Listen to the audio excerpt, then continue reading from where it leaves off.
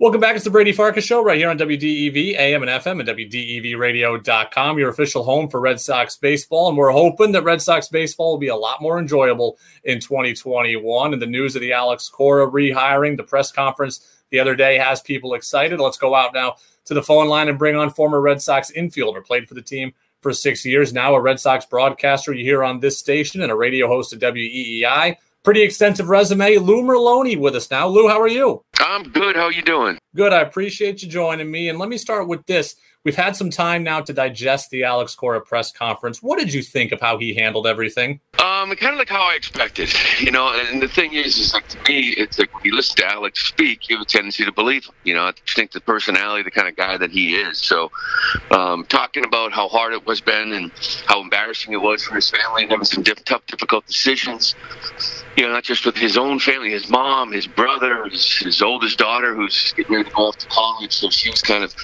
you're hearing things and you're reading things. And I think being able to admit that you did wrong, I think is tough. But I think he handled it well. I don't think it's over by any means. I think he'll get the treatment on the road wherever he goes. I imagine Yankee Stadium will be a nice place as long as there's fans there. But I thought he handled it well. As a former player who, if you were playing for Alex Cora this year, what do you want to hear? What do you want him to say to you on those first meetings? Well, I think for him, it's I'm sure he'll address, the things that had happened. I think he already has, to be honest with you. I think that when the news broke, and obviously he walked away, I think that he was already in contact with, most of the guys on this roster, most of the guys that will be back here playing for him again this year. For some of the guys that don't know him, I don't think it'll take long for those guys to get to know him and enjoy playing for him. So, much like you heard the other day, how he's embarrassed by it.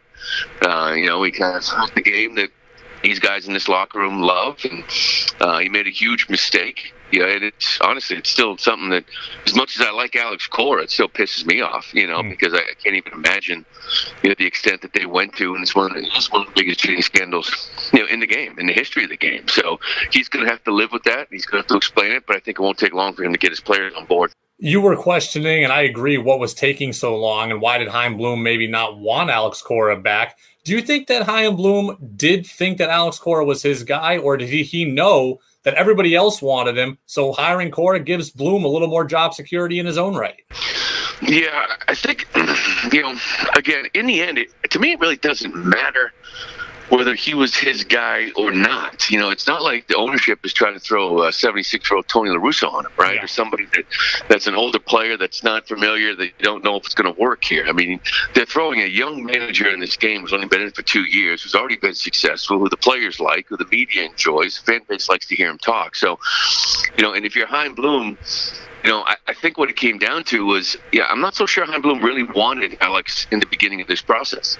And I think he almost interviewed these other guys thinking that, hopefully somebody might blow him away and kind of give him a fresh start and be able to start new, with his own guy. But I think what ended up happening was it was actually Alex Cora that blew him away. He found out that he was probably exactly what he was looking for. So, in the end, the ownership's role is basically to say, we'll support you to bring him back here, given everything that happened. I think that's all the involvement they need to have. But in the end, no one's going to change their opinion. You either think that ownership threw Alex Cora and forced him to hire him, or you actually believe Chaim Bloom. And again, I think it insulates him a little bit, because if Chaim Bloom went to Sam Fuld, especially after naming the finalists, Fuld versus Cora, if you went Sam Fuld, now the bullseye is not only on Sam Fuld, but it's also on himself. This has to work. You didn't take the popular guy, but by taking Alex Cora, it does insulate him a little bit and say, okay, now I can just go do my job. I've managed the people. I know he can handle the media. Let me do my job now. And let's face it, if it doesn't work out with Cora, he can move on, and people always say it wasn't his to begin with. Lou Merloni, former Red Sox infielder, Boston radio host, Red Sox announcer with us here on the Brady Farkas Show, WDEV, AM and FM, WDEVradio.com. You mentioned Bloom being able to just do his job. What do you think the best course of action for this team in the offseason is? Shopping the deep end of the swimming pool, or are they just be picking up a bunch of bargain basement, one-year stopgap guys? Well, I think the bargain basement's a lot better than it's been in the past. Yeah. Given the amount of guys that are going to be out there. I mean, nobody's options were basically picked up. I mean, there was a handful of guys. That's about it. Like Zach Britton. I think every other reliever is basically on the market. There's a lot of good pitchers still on the market. The question I have is, I'm not so sure Chaim Bloom's going to dive into sign anybody with a qualifying offer attached to him. I still look at this as a rebuild this next season. I expect them to get a lot better, but by grabbing a guy like Trevor Bauer probably would never happen, but even a guy like George Springer, and this is where it would get interesting, or a guy like Ria Muto. Do you want to give up a second-round pick? Do you want to give up some money in the international signing bonus, or are you trying to build, not just a big league roster, but a farm system that can be sustainable? And the other one too is the CBA. Do I want to go back over this luxury tax, not knowing what next year's CBA is? Am I creating a 3-year window again when I want to reset? And is now the time to do that? So I think there's a lot of good arms that'll be out there. I think I'd like to see him add a couple of starters and throw 3 guys or so in that bullpen. And I think that would be a good start. The question I have is a guy like Springer. I think he's an intriguing one. 5 years, you bring a guy in like that and say, "This, I have a legit bat at the top of my order or the middle of my order for the next 5." I just don't think he's going to go qualifying offer, guys. But there's enough players out there to field a good team. The guy who's most interesting to me on the roster already is Andrew Benintendi. There was a time 2 years ago where I wouldn't have traded him for almost anybody in baseball. And now I don't know what exactly he is. 260 hitter who now is injured last year. What do you think Benintendi is? I think the big problem is he doesn't know what he is, and like you said, we saw what he looked like his rookie year. I like to think he's more that guy, but he put on some weight to try to add power and strength the year before, and he lost his athletic ability. Last year was supposed to be a turnaround, and obviously it didn't go well and get hurt. So he's not a guy you can move right now, that's for sure. People talking about move trading him, they not getting anything from him given the last year and a half. So I think he's a guy that you have to pencil in on, and you have to give him an opportunity early in the year that Joey can play to be a starting lefter for you. But that's where the depth comes into play. And if you've seen much of what you've seen the last year and a half from Andrew Benintendi, you're at the point where now you got to be thinking, okay, moving on from him, and selling low on a guy like that, because it's just it doesn't fit your roster anymore.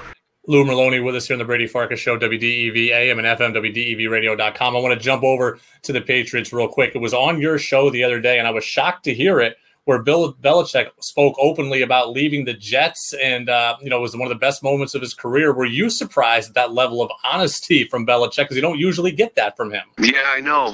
Last couple of weeks, there has been some honesty from him, talking about this roster and salary cap. But the interesting thing was that was just like a throwaway comment, from Glenn Ordway at the end. Like, hey, they mention it again. They always do. And, you thought you'd kind of just get whatever, bye. And instead, he got into it. And, I don't think he likes the Jets at all. He's always been in a good mood whenever we interview him the week after, especially if they beat the Jets, right? So, I don't know. I thought it was strange for him. I know we're going to talk about it some more here today, but to kind of go back and talk about the appreciation. He's felt from the Crafts for signing him and Patriot fans, and how he's going to continue to work. And I feel like there was a lot there. I think there's a lot of that the last couple of weeks, that we know where we are right now, and we're going to continue to work and try to get better. And I appreciate the opportunity I've been getting here in New England. It was a little bit different. Well, my last question for you is this. I saw the guys on ESPN talking about it. I heard Colin Cowherd talking about it on Fox. They all seem to think that Bill Belichick might leave at the end of the year. And whether that's retirement or go somewhere else that's a, quote, better situation, they all have an idea of where he would best fit that's not New England. Could you see him anywhere but New England next season?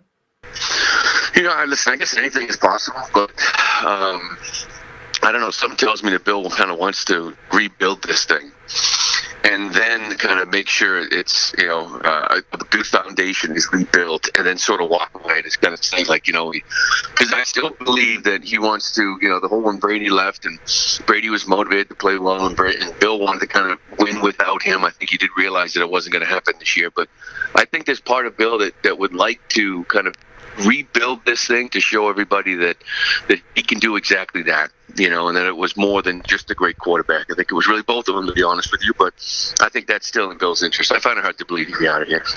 Lou Merloni, former Red Sox infielder, Boston radio host, and you can hear him all season long right here on your home for Red Sox baseball, WDEV. Lou, thanks a lot for the time, the perspective. We look forward to talking to you again down the line. You got it. Anytime.